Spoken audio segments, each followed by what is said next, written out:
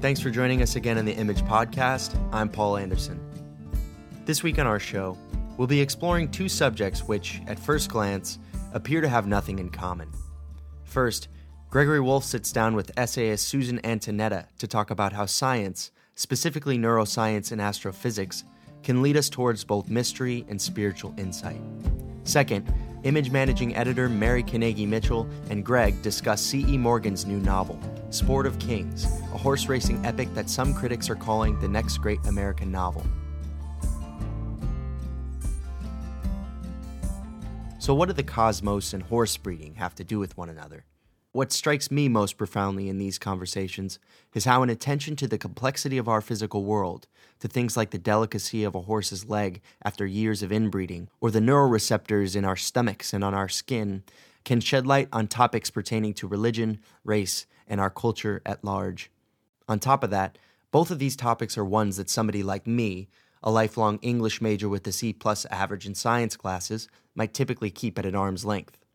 But Susan Antonetta's body of work is, on the whole, an invitation to reconsider the categories of thought that we often box ourselves into. Her book, Body Toxic, which was a 2001 New York Times notable book, is a complex blend of personal memoir and environmental journalism set in the Pine Barrens of southern New Jersey. Here she is with Gregory Wolfe on Whidbey Island. Here we are in beautiful, sunny today, thank goodness, Whidbey Island. I'm here with Suzanne Antonetta. Hi, Suzanne. Hi, it's wonderful to be here. I was followed to the cabin by two beautiful bald eagles soaring just a little way over my head. Wonderful. That's wild.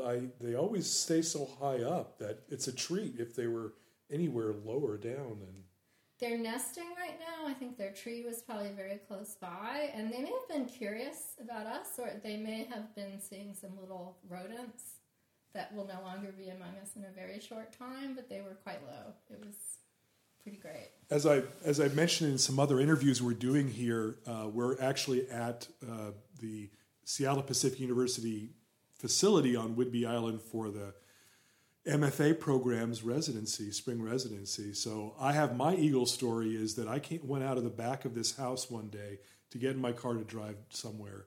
And I startled an eagle who was sitting in a tree, and he dropped what was in his claws, his talons, and it hit the ground with a thud. It was a rabbit. Oh my goodness. Deceased.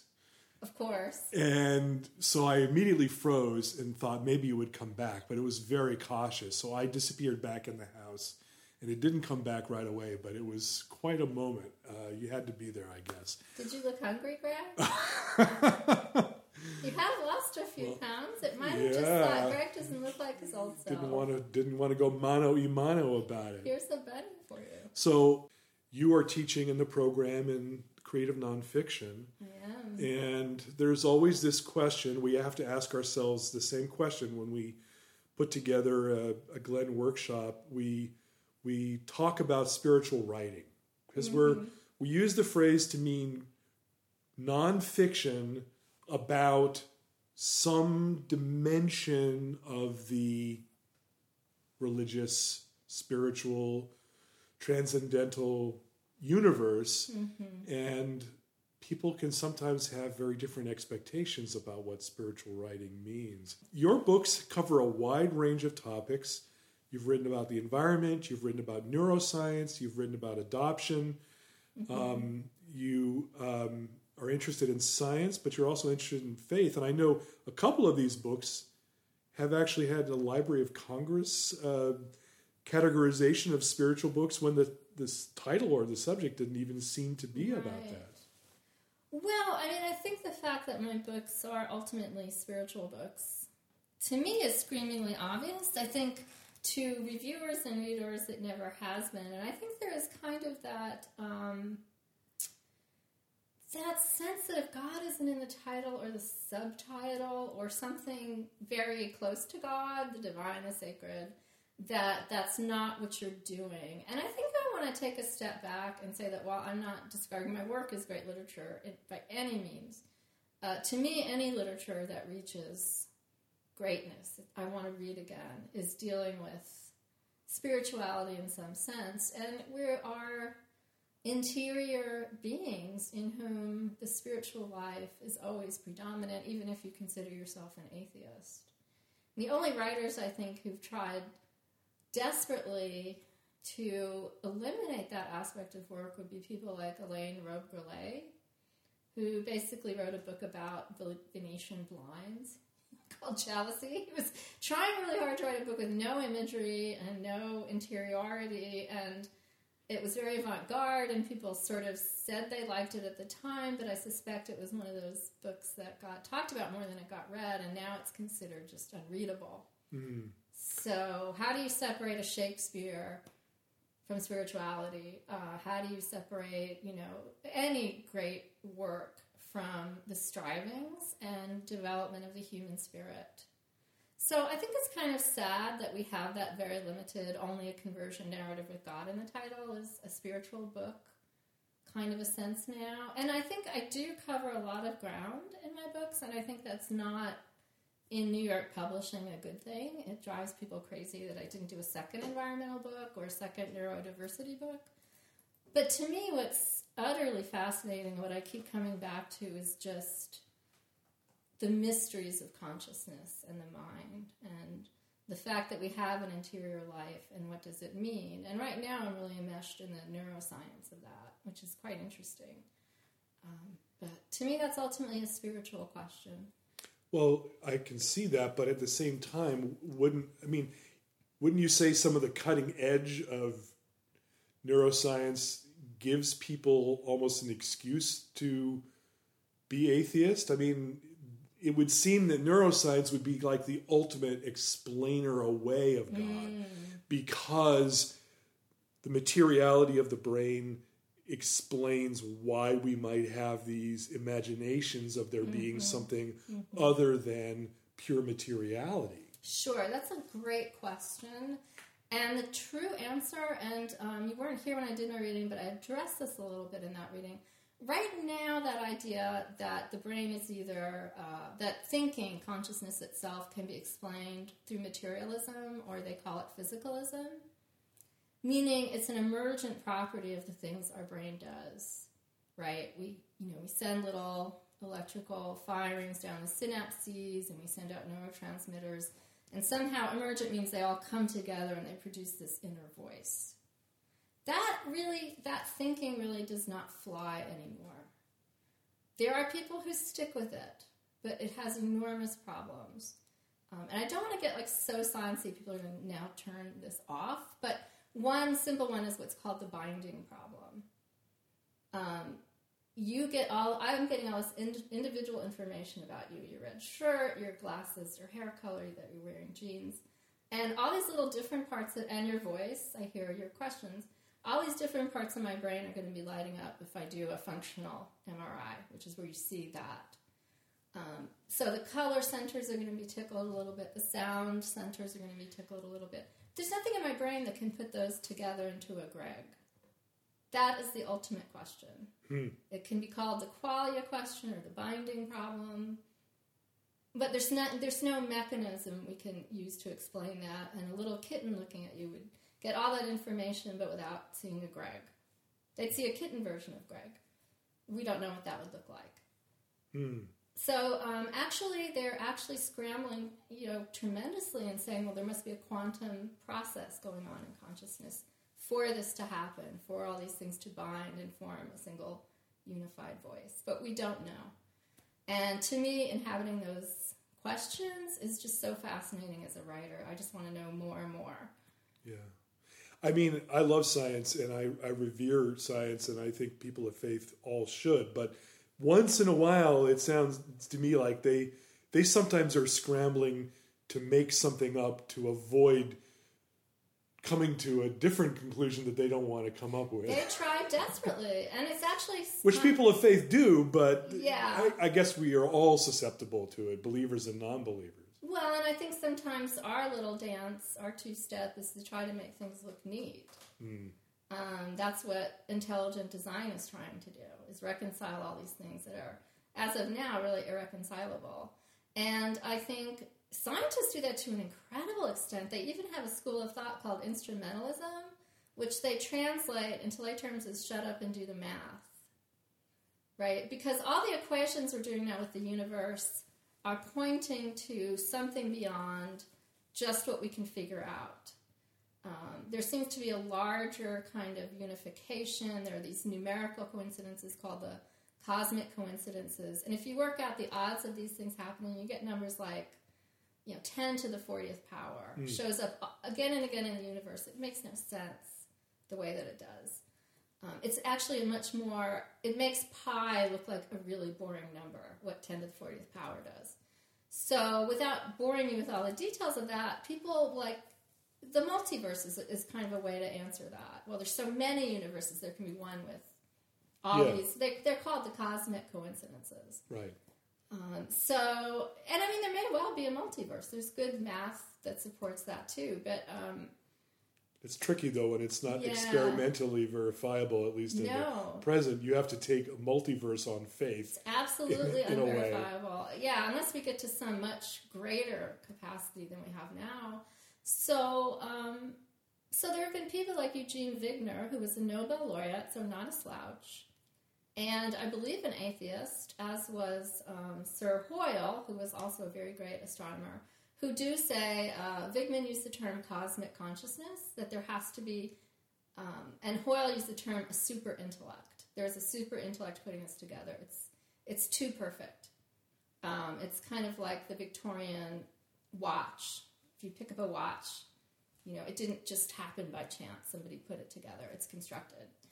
And then Wigner finally got so much crap about, excuse my language, the cosmic collected, the cosmic consciousness, that he backed off from it. Mm-hmm. Well, and that raises the huge debates that have been raging lately about intelligent design, which some people feel is like a God in the gaps kind of argument. But let me ask you this. When you're writing, how do you... I mean, some of these ideas are intimidating and are definitely above my pay grade. But how do you try to make them relatable? I mean, how do you humanize all this very sort of challenging science? What's important to you? What do you struggle with to try to make it live for the reader? Yeah, well, I think I start out in very concrete places. And I can give a shout out for a book of mine because it's free. Essay Press does these really cool digital books, and they're free. You go to essaypress.org, you can download it. It's called Curious Atoms, and it's essays and memoir put together. And because it's free, I could use any NASA photos I wanted. So it's great.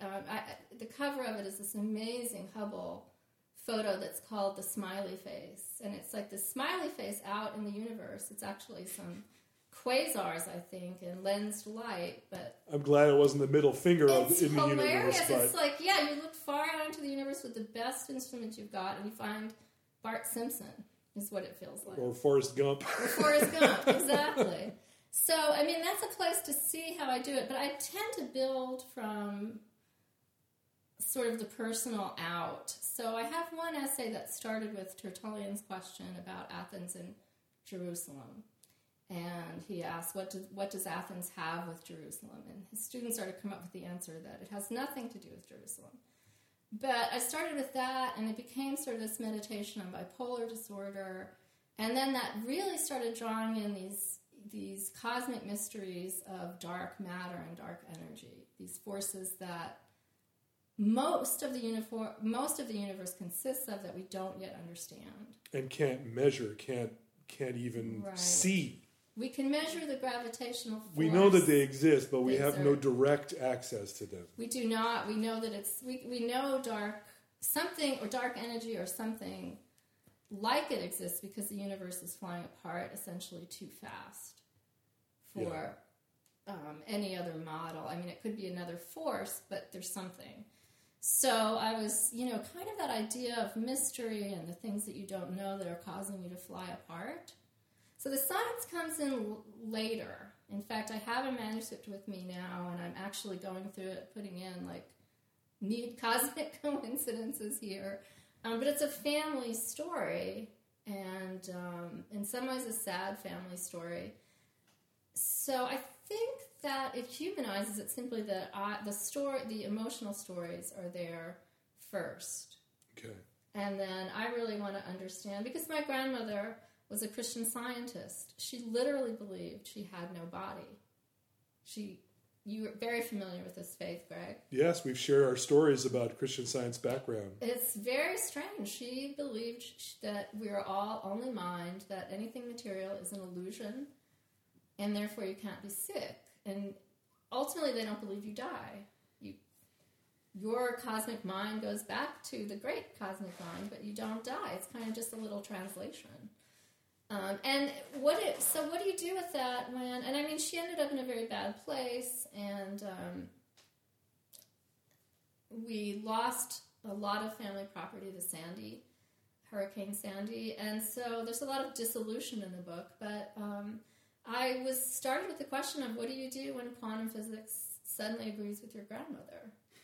You know, and we're saying it's a mind-first universe.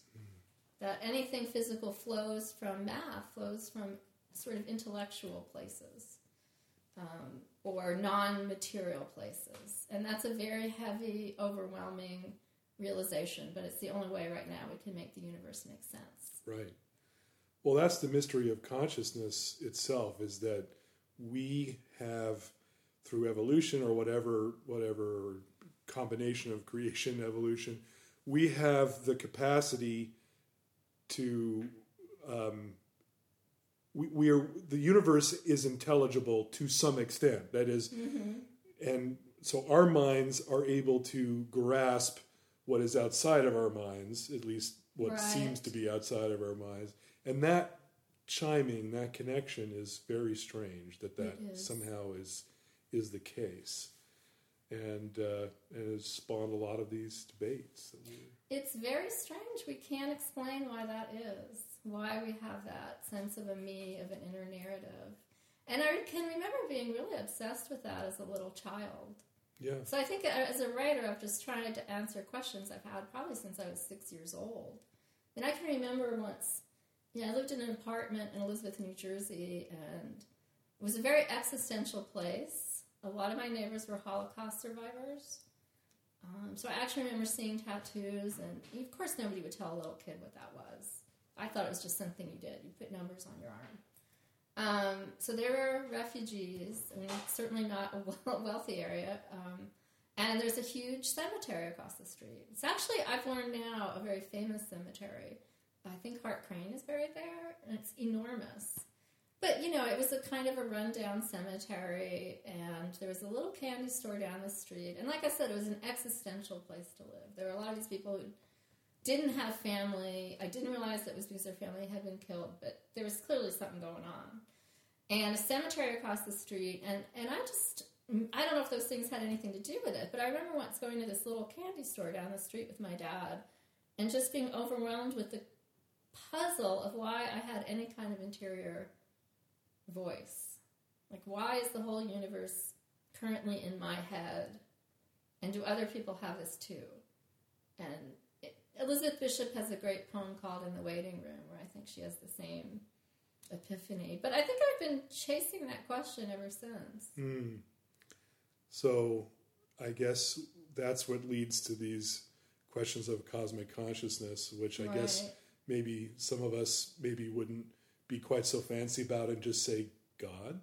Oh yeah, no. Wigner, I think at times would use the word God, although he would qualify it, and certainly lots of other people will as well, but they'll usually qualify it by saying, well, my God isn't what the Christians mean by God or what the Muslims mean by God. It's kind of almost this just giant intelligent force, or even a set of mathematical equations, potentially, I think. I don't know. I have not yet gotten to the point with Summerland where I'm doing this, but when I'm late in the game, I'll do some interviews with physicists. So after those interviews, I may be able to say what they mean by that. But yes, I know. I think that it is deeply theological in an inescapable way. No, I mean, I think what you do that's so interesting is that you've got a great balance of personal narrative, memoir elements, pretty dramatic sometimes pretty traumatic personal stories, but there is this, you have just a curious mind about science, about, the issues in which we live and move and have our being, the environment, our minds. So somewhere along the line, you just got bitten by that bug. And I think sometimes it's great because it offers a little bit of a leavening to just the hothouse of me all the time. Right. Relationships and my consciousness and my mind. There's a kind of objective correlative, as T.S. Eliot would say, for the interior stuff. Sure. I know. And it's always the larger questions that interest me. I do want to get to them with the particular. I have a great deal in my book about my grandmother's death, where, aside from being a Christian Scientist, she was very, very much a spiritualist. Someone who did seances all her life and took them really seriously, which is not unusual in someone coming out of her time period. But at the end of her life, she became very pursued by demons. She thought there were demons in the house. You'd see her get up and run across the room and slam a window. And she was getting the demons out, or they were trying to come in. And so the larger question there is, what do you do when you've staken out this intellectual territory about the mind and its perfection, and that nothing can happen to you unless you allow it to through your own fault, with this very ravaged kind of demon-possessed. Yeah. And, it's... This is the kind of stuff that Harold Bloom would be loved to death. He's the self-conscious Gnostic who, loves this titanic energy of American religion that's sort of and I think there's something very deeply ingrained in the American tradition that loves the notion of the mind as superior. Kind of Emerson plays into that, and has a very difficult time understanding the body and flesh and the sort of limitations that we live under. And because for them, spirituality means victory, conquering limitation. Absolutely. We win, America wins, mission accomplished. Yeah. And the body, with all its frailty, is scary and uncontrollable. And we don't tend to like that as a people. No, we don't. It's absolutely true. And I think that is a thread in our literature. Where, like in Jane Eyre, even though there were a lot of things that Charlotte Bronte couldn't do, sort of the size of people's bodies, the feelings of their bodies, faintness, tremors. The body is very present on the page, where with William Dean Howells, for example, I know one reviewer said, well, his women have no heads and his men have no bodies. The intellectual characters were just completely mind-driven, and that's really boring. Because our bodies are doing things to us. Our bodies, we have this fascinating interior thing called consciousness, this inner storyteller, and our bodies are generating a lot of that. They're generating it through our endocrine system, through our neurotransmitters, they're generating it. And, the more we study the body, the more we realize, and this is a really fascinating thing to me, because 20 years ago, the metaphor would have been the mind was a computer. And it was actually widely believed, even in the AI community, that people were basically downloadable. Like we could have Cyber Greg. Kurzweil and all that, the singularity, that's still lingering around, but you think it's a little passé now? Well, the research they've done is that, like, we have a whole brain in the gut. We have an enormous number of neurotransmitters lining our gut, and we actually have many on our skin. So any Greg that completely reproduced your mind would be lacking an enormous amount of information and input that you're getting now from essentially learning that, and it's a very historical thing to locate thinking in the brain. People have located it in the heart, they've located it in the liver. Most of it does happen in the brain, but it's way more decentralized than we used to think. Some of my favorite 20th century thinkers, like the philosopher Jacques Maritain and the novelist Walker Percy, they talked about the modern phenomenon of what they called angelism, bestialism. Right. Where these two aspects of our makeup are kind of literally kind of torn apart. They are. Where we fall into this sort of abstract thinking on the one hand. Percy once joked that America's brain is in Harvard Yard and its balls are in 42nd Street. Right. Back in the day when they had porn on 42nd Street before it got cleaned. Oh, I knew that 42nd Street actually you and quite I knew well. It well, yeah. So, I mean, would it be wrong to say that in your writing, you're trying to find a way to integrate, to bring the head and the heart back together? Absolutely. Body and spirit? Yeah, I have always, I mean, I think since my grandmother and my mother was raised as a Christian Scientist, and I think retained some of it her whole life. In the same way, my grandmother, being a spiritualist, was a very bad one. I mean, Eddie didn't believe in that at all. She thought it was deeply sinful. And my grandmother would drink. She drank like a fish. She smoked opium at least twice that I know of. She wasn't a good Christian Scientist, except in her belief in the mind and the body. But I think having grown up with that and sort of seen the folly of it, the body's always been super important to me. And I think as a person with bipolar disorder, I'm aware that neurotransmitters are doing things to me that need to be corrected, that, the body is always... You can't separate the intellect from the body. I mean, and I think that's one of the reasons the brain and the gut is kind of an exciting discovery. I mean, I don't remember the number of neurotransmitters in the gut, but it's I believe it's in the billions.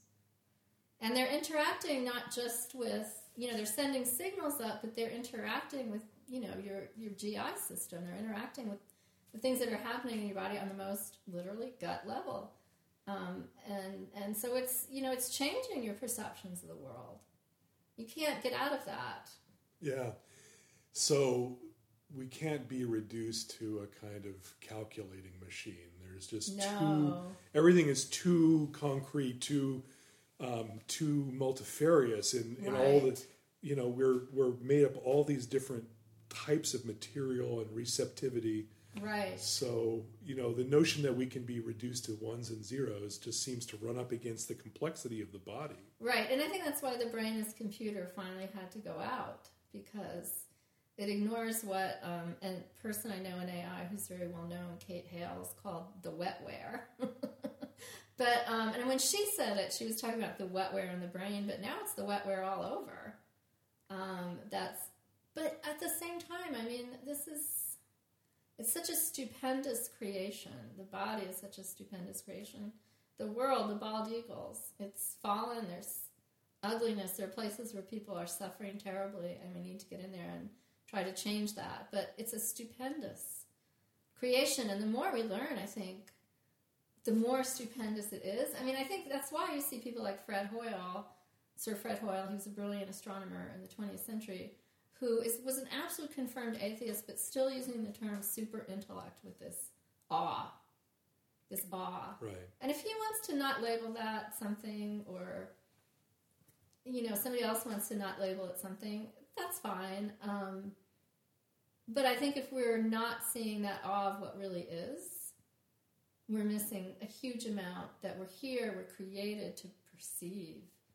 We're created to be such receptors. Well, and each of your books really is focused on how this recognition of the kind of fearfully and wonderfully made creation needs love, needs compassion. I mean, there's the book, as we said at the beginning, the environment and the mental environment in your book on neuroscience, and the family environment in your book on adoption. So these things can't be reduced to kind of sociological formula. There's this irreducible need of love and compassion that presumably gets you back into spiritual territory again. It absolutely does, and I think in the same way that you're impoverishing yourself if you believe that Earth was created 6,000 years ago, and you see that as a stronger faith position than the amazing thing that was created. And if you're not looking at like what we know now about time, and it's in most senses really it's complete unreality, and you think you're apprehending God, I think you're impoverishing yourself. And I think by the same token, the idea that you have to write about the environment and keep referring back to something like a biblical passage on stewardship, for it to be a spiritual stance, is equally impoverished. I mean, I'm glad I live now because what we're learning fascinates me, but in some ways I wish we lived in an age where we did a lot less of that literary compartmentalization. Right. I think it's terribly unhealthy. Well, your work is modeling what that looks like. Thank you. We really appreciate it and hope to continue to publish it in Image and have you teach next generation here at the MFA program. So thanks for joining us, Suzanne, and bringing those low-flying eagles with you and talking about these amazing, mind-blowing topics. And hopefully we'll get a chance to talk about something else again soon. Thank you. Thanks for asking me to do this. It's a pleasure. You got it. Thanks to Susan Antonetta for joining us. Here's Mary Carnegie Mitchell and Greg Wolf talking about C.E. Morgan's novel, Sport of Kings. Well, here we are, ready to talk to each other about C.E. Morgan's new novel, The Sport of Kings. Welcome to the podcast, Mary Carnegie Mitchell. Hi, it's nice to be here. I'm excited to talk about this book. I have to thank you for the recommendation. You were the one who had pointed it out to me. Somewhere along the line, I'd heard about her first novel, All the Living, and it's on the queue. It still is on the queue, so I have to confess that I haven't read that one yet, but it got a lot of critical attention, and it seemed to be, an auspicious debut for a new writer. And then came The Sport of Kings, which clearly generated a lot more buzz. It seemed to be a bigger, more ambitious kind of canvas that she was working on. And I think that's the thing that struck me the most about it, was really just, this is a book that's ambitious in a sort of old-fashioned sort of way. Do you feel the same way? I agree. Yeah, what made me want to read it was reading a review in The New Yorker by Catherine Schultz, reading that this was a book about horse racing, race, the history of Kentucky and Ohio, the sprawling cast of characters, made me want to check it out. I was a huge fan of Jane Smiley's Horse Heaven, which was also about horses. But this is a completely different book. And yeah, a very ambitious book. She's taking on a lot of subjects, but race primarily, and the way that it threads through American history. And I think what I admire most about how she executes that is she treats this multifaceted, complex problem by writing a book that's written in a ton of different registers. So there are passages that are realism, there's mythology, there are passages that are just crazily lyrical, there's language, that, words you have to look up in the dictionary on every page, and so many voices in the novel, and I think that sort of provides a fruitful way of looking at the subject she's trying to write about. Yeah, I mean, it only just occurred to me, but there's sort of almost a Moby Dick element to this book, because it sort of works similarly. As with Moby Dick, you've got this movement back and forth between dramatic narrative writing and then these kind of factual sections that are seemingly kind of just intellectual information of various kinds, and yet they somehow combine into some kind of larger symphony of approaches. So, as you say, I think these are interludes in the book, and those interludes are partly focused on scientific things. Some of them are about horses, some of them are about evolution, some of them are historical in nature, like this sort of beautiful opening sequence where you have these pioneers kind of coming over the mountains and just coming through the virgin landscape to find this plot of land in northern Kentucky that's sort of beautiful and oriented towards the Ohio River and all of that. And I think you're absolutely right. Race is central to the book and the most important thing. I don't think it detracts from that, though, to say that she wants all of these different elements to kind of flank that theme. And because they all, in certain ways, reflect on our sense of identity and our sense of belonging, of loyalty, of relationship to another. Yeah.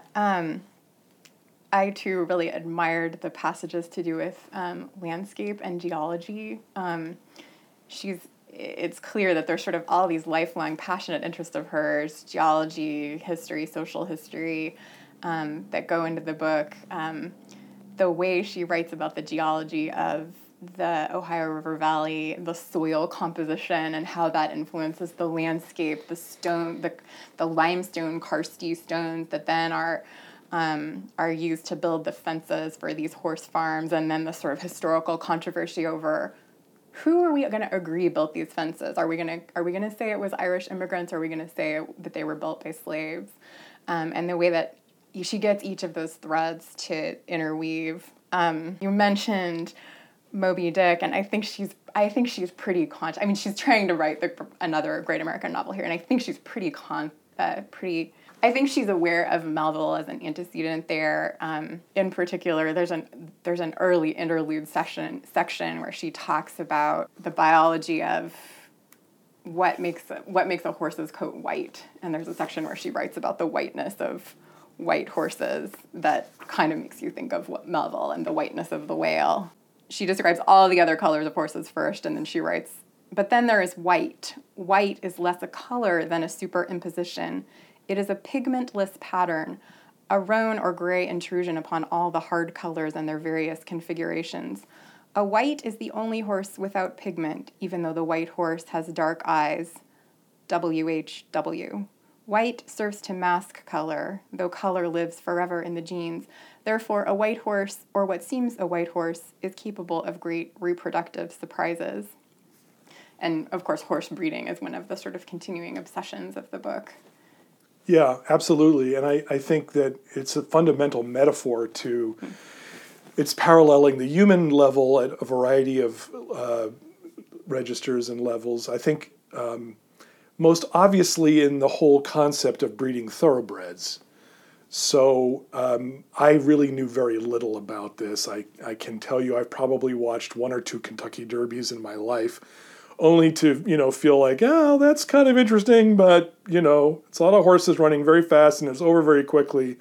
And I never felt particularly close to it, of course, until I read this book that suddenly kind of brought it alive to me because I saw all this context. So, this question of how do you breed a thoroughbred, there's a kind of dark side to that. I don't know if you recall that, but do you want to talk about that at all? Or Sure. So there's this sort of temptation scene where so among the main characters of the book are this sort of old money Kentucky country gentleman who, defying his father, converts his farm from corn to horses, and he's obsessed with breeding the next Secretariat, and a trainer comes up to him after he loses a race and says, everyone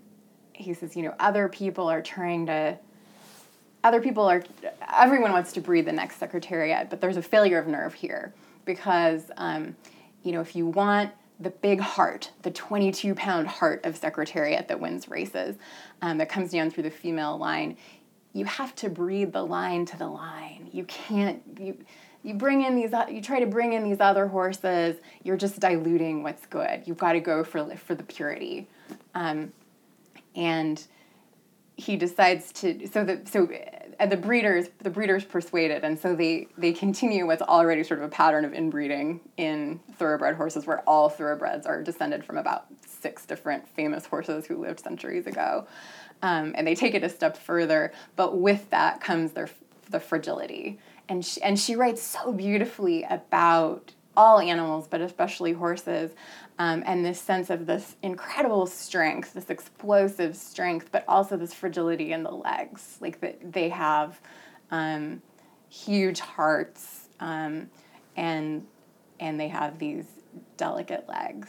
And there are critical moments in the novel, including one scene that just will slay you of an accident at the horse track. That everything coming from these thin legs that are sort of the downside of the inbreeding. Right. And when you use the word inbreeding, it's a somewhat delicate term. I mean, frankly, I would say the kind of darker hint in this is almost a kind of incestuousness. Well, not almost. Yeah, well, okay, directly. So I'm being delicate myself, and I think that's clearly where you have the intersection with the issue of race, and with, I mean, the book starts off, and you have every reason to believe in something of the nobility and courage and persistence of these white settlers, because they came, there was nothing but forest, they transformed it against the odds, and of course that beauty, though, is sort of offset by the sort of obsessiveness about holding what we have. We got it out of nothing, it's ours, we have to hold it. And then, of course, there's the parallel question of how did you wrest it from the world? You didn't do it all by yourself. And so this theme of whiteness and of incestuousness and, frankly, sexuality sort of pervades the book and leads to some of the more dramatic elements, which we won't go into for fear of spoilers. But, you were rightly raising a little bit of the narrative itself. We've spoken about this somewhat abstractly. Maybe it's time to shift a little bit and talk about some of the characters. I think one of the more interesting things about the book is, in a way, it's a book that it sinks you into a character who you think is going to be sort of the protagonist, and then it shifts, and then it introduces somebody else who feels like, oh, maybe this is the protagonist. How does that... I mean, that seems like a risky procedure in a way, since a lot of what readers love most about narrative fiction is feeling like you're rooting for somebody against the odds. Yeah, she loves to do this move where she reaches kind of a climactic dramatic moment for a particular character, often kind of with a line of dialogue, and then stops the story, and then you jump to another character. It's a risky move, certainly. I read this book last summer, and then in preparation to do this, I read bits of it. I feel like I understood her strategy a little bit better the second time, and I think often, she takes a character as far as she can, and then you've got a question, and then the way she answers the question isn't by taking that character further; it's with a new character. So, we start with this obsessive Ahab-like father who wants to breed the perfect horse. John Henry. And his name is probably not entirely by happenstance either. Yeah. And then in the second section of the book, there are interludes too, but the second major section of the book, we move to his daughter, who, he's the overt, deliberate racist who will just say, who will, racist pseudoscience. There's nothing hidden about it. His daughter is, in some ways different from him, but still she's, very much the product of this family. She and this bizarre life that she lives as a very privileged daughter of a horse racing family. The first line of the book is, "How far from your father can you run?" Which is said with respect to John Henry running from his father, Henry. Actually, it's the other way around. It's my bad. John Henry is the corn farmer. He is the kind of really old-fashioned patriarch, and then his son is Henry. He's the one who changes it against his father's wishes to the thoroughbreds, and then his daughter is Henrietta. So again, you can see here there's kind of an incestuousness of names. Carry on. Yeah. So we follow Henrietta in the second section, and like you'd expect, there's a little bit of disappointment from these men when they get a daughter, but at least you can name her Henrietta. And then the same with the horses. They want a Triple Crown winner, which means a colt. They get a filly. The sire dies. The filly's their last chance. And so there's sort of parallels between Henrietta and then these three generations of fillies. that they're trying to breed out of Secretariat's line. Anyway, you follow Henrietta in the second section. She's straining and straining to get away from her father, mostly through sex, and then that section ends kind of abruptly at the moment she, almost on a whim, hires a groom to work on the farm. Her father's away. He leaves the decision to her. She's his manager, and she decides to hire a young man who's a graduate of a horse training program at a penitentiary. And the scene ends. There's an interlude, and then we move to the major middle section of the book, which is about Almon Shaughnessy, who his forefathers are from Kentucky, from the same area of Kentucky in which the Forges, that's Henry and Henrietta, the Forges farm is, but he grew up in Cincinnati, which was the destination for slaves escaping across the Ohio River, in a tough neighborhood in the north part of Cincinnati. His father is white, Irish. His mother is black. His grandfather is a preacher, a really interesting character, and a pillar of the local community who we can talk about more in a little bit. But those three characters, Henry, Henrietta, and Almon, are sort of the main arc of the novel is them, but then the minor characters are actually some of the most interesting. The Reverend and the jockey and the veterinarian and the cook, and it's a big cast. Yeah, and I think what interests me, as I said, is the way that as a reader your emotional involvement in the story is kind of constantly shifting. Yeah. And it's shifting in a way it's done so well that it's not disorienting shifting, but it is somewhat emotionally disorienting in the sense of, so the beginning is this corn farmer, John Henry, the old-fashioned guy who wants his son to read Greek and all of that, kind of hearkening back to sort of the founding father generation, and he's a tyrant, and so you're rooting for this young guy, Henry, because he wants, he falls in love with horses. Horses for him are a thing of beauty, and you sense that there's something good there. And then, of course, the father opposes his desire, and there's a terrible conflict. But then when the section where Henry is a grown man comes up, you realize, you know what? He's kind of a tyrant too. He didn't run all that far from his father. He didn't run all that far from his father. His tyranny is over his farm and the kind of implicit racism involved in that. And so Henrietta, his daughter, as you say, she's trying to run away from him, and she runs away through sex in a way that it makes it hard to root for her in a way. I mean, she's so promiscuous. And yet, when you sort of go through a lot of these different episodes, you realize that for her, sex is a way of trying to get to know some other. She's constantly hungering she's trying to escape herself, and she's trying to escape through, in a sense, who are you?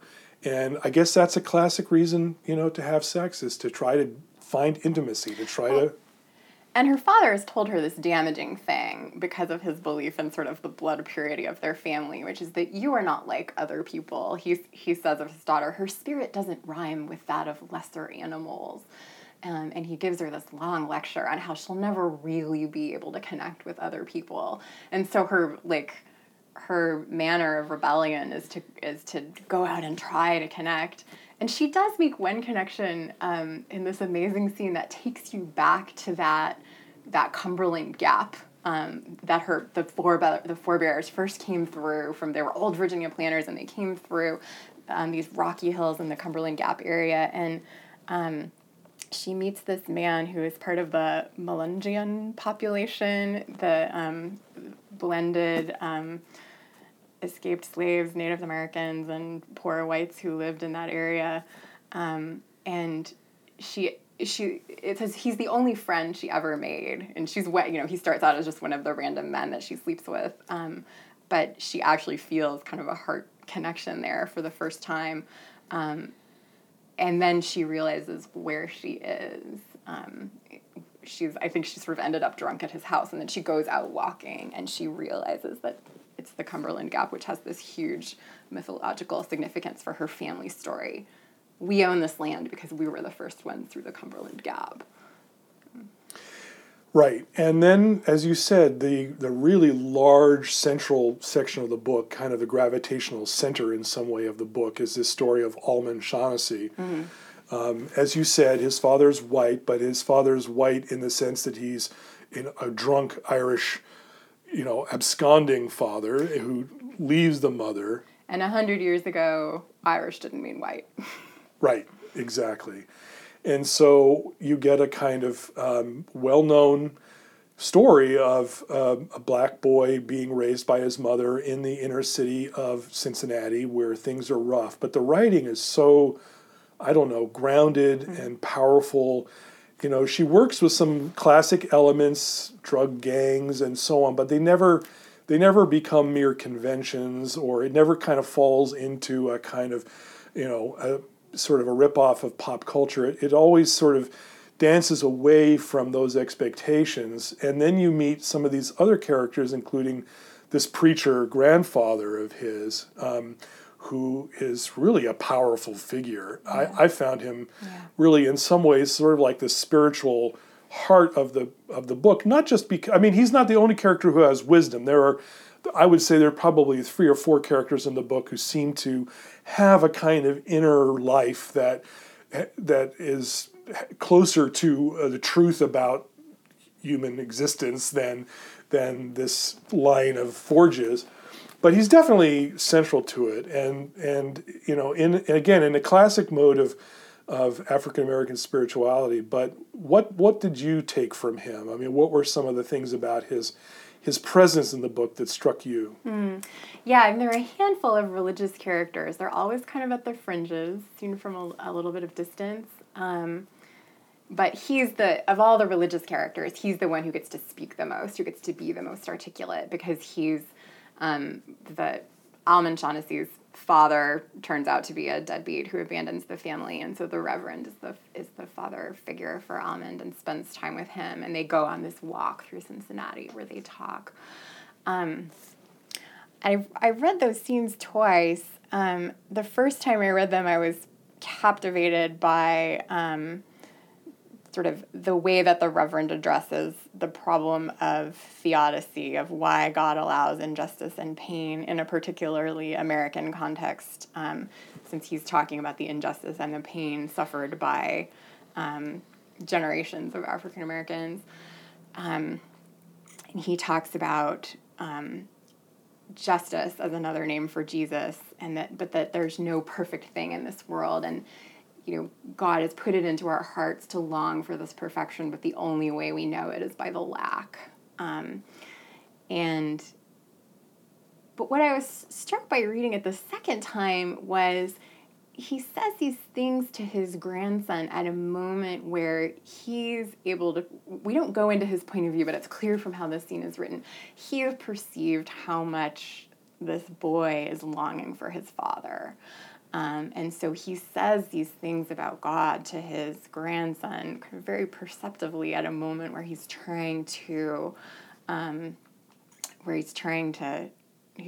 answer a grief and a need that he sees in the boy. And that's actually something that I missed the first time I read it, because I was like, ooh, the theological part, and I started, picking that apart. But the second time I read it, I realized it's actually as much personal as theological, and I think that's an example of her skill and talent. Right. And Almond is a very powerful character in his own right, and she writes the story in a way that's very deeply conflicting for any white reader, certainly, who reads it, because you, as a white person, you read this book, and your own defensiveness will occasionally come up as you're trying to weigh these different things and what kind of level of guilt you have. But the book has a way of kind of disarming all of those defense mechanisms that you have when you read the book, and presenting you with real struggles, real conflicts, real catch-22s that the African American characters find themselves in, which don't have a trace of sentimentality, but are just deep, deep, convicting passages. And you can't simply write off the character of Almond because he's a cliche of the angry black man. I mean, this anger is rooted in so much concrete, dramatic reality. The way his mother's illness is not attended to, her inability to get insurance, things that we kind of are aware of in the periphery of our minds in the history of America's race relations. But she just takes you right into every last ramification of these things in ways that are absorbing and really dread-inducing. And I haven't read writing this powerful, I think, in a long time. Yeah, so much hinges on Almond's mother's employer cutting her down from 40 hours to 35 hours. And she works in a dentist's office, and the dentist is sort of a well-meaning, reasonably progressive, thinks of himself as progressive because he's employed this woman, but when she loses her insurance, things fall apart for the family. There's a scene where she's with a doctor who says, the treatment for lupus, the disease she has, it hasn't changed much. We're working with an old script because he says it's mostly women of color who get this disease, and therefore the research dollars don't pour into lupus the way they pour into some other diseases. So it's a book that takes you from sort of the personal racism of a character like Henry Forge, but also through the institutional forms and through characters that I found really compelling. It's interesting, Henrietta I found hard to connect with, I think, because she's so aloof and strange and mysterious. The characters in the Cincinnati sections, Almond and his mother Marie and the Reverend, I think there is more connection. There is more connection there. Yeah, for sure. And Almond, he struggles with this whole phenomenon of being on the outside looking in, and he wants to get in. Mm-hmm. I mean, it's only natural, and so part of his way of behaving is, ironically, and this is where I think the book does very much abjure any sentimentality, is that, in a sense, precisely because of the sins of the Forges, he is constantly tempted to say, well, I want what they have. And so and in a way you could say, well, that's downplaying his character, but it's not. I mean, it's further showing that this order of things that the white population has historically set up is so dominant in the sensibility of everyone around them that it there seems to be the only way to go. And so then there's characters and dramatic elements where we probably can't go too much.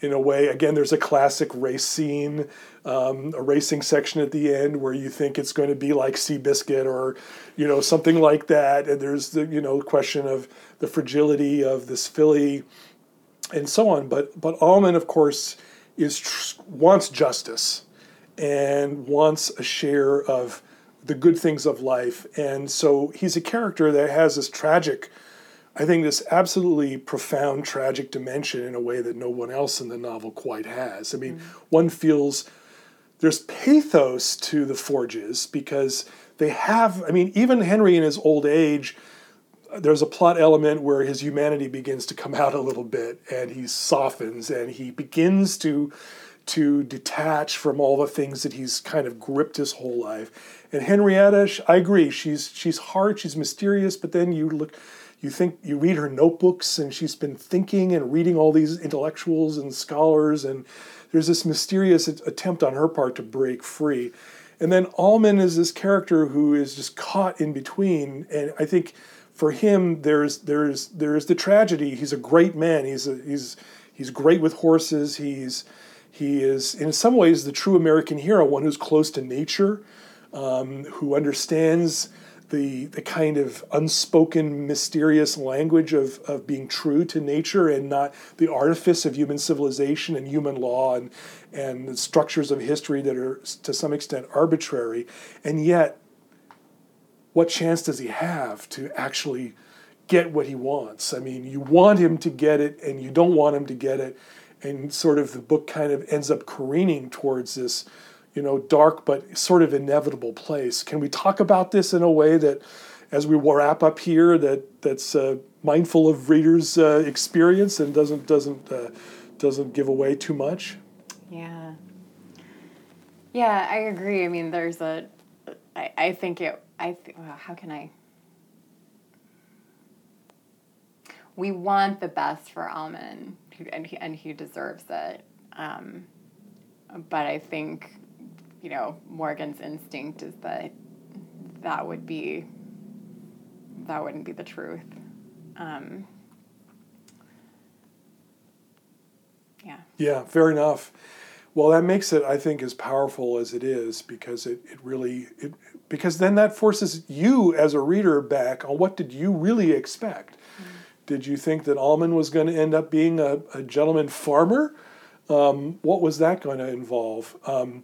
Anyway, as we wrap up, I don't know, there's so many other things that I would love to talk about. I'd love to talk about the sheer linguistic elan of this book, that's the rhetorical power. I mean, at times she writes in pure dramatic dialogue, just with, there's the name of the character, there's dialogue sections, there's sections that are written in pure prose poetry.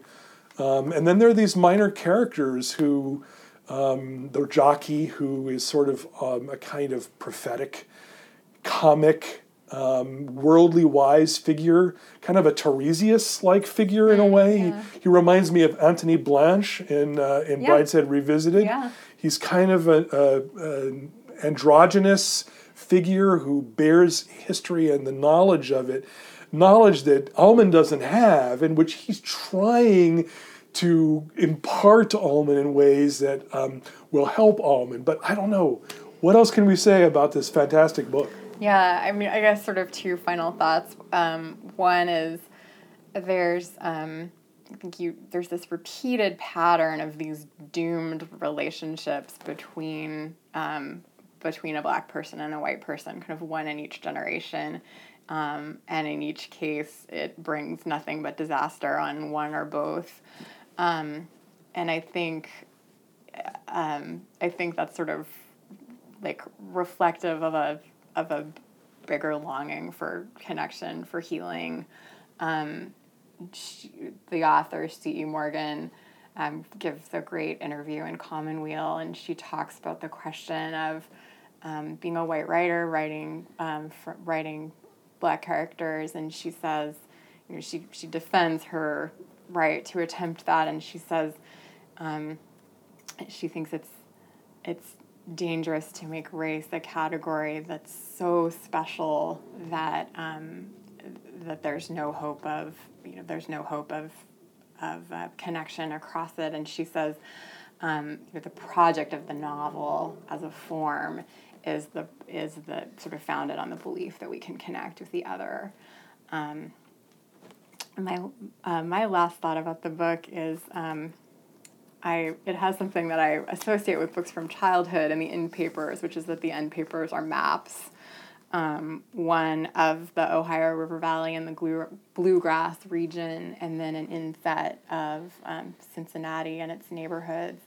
And among the many things to love about this book is her clear sort of love of landscape and how landscape shapes the lives of the people who live there. C.E. Morgan is from Kentucky. It sounds like there's not a lot out there about her life, but it sounds like she spent part of her life in the neighborhood of North Side in Cincinnati. And so this is a landscape that she's been meditating on her whole life, and a landscape whose history she's clearly sought out and learned a lot about. And it shows throughout the book. Yeah, that Commonweal interview is amazing. I would urge our listeners to Google that, Commonweal Magazine, The Sport of Kings. That'll get you to it.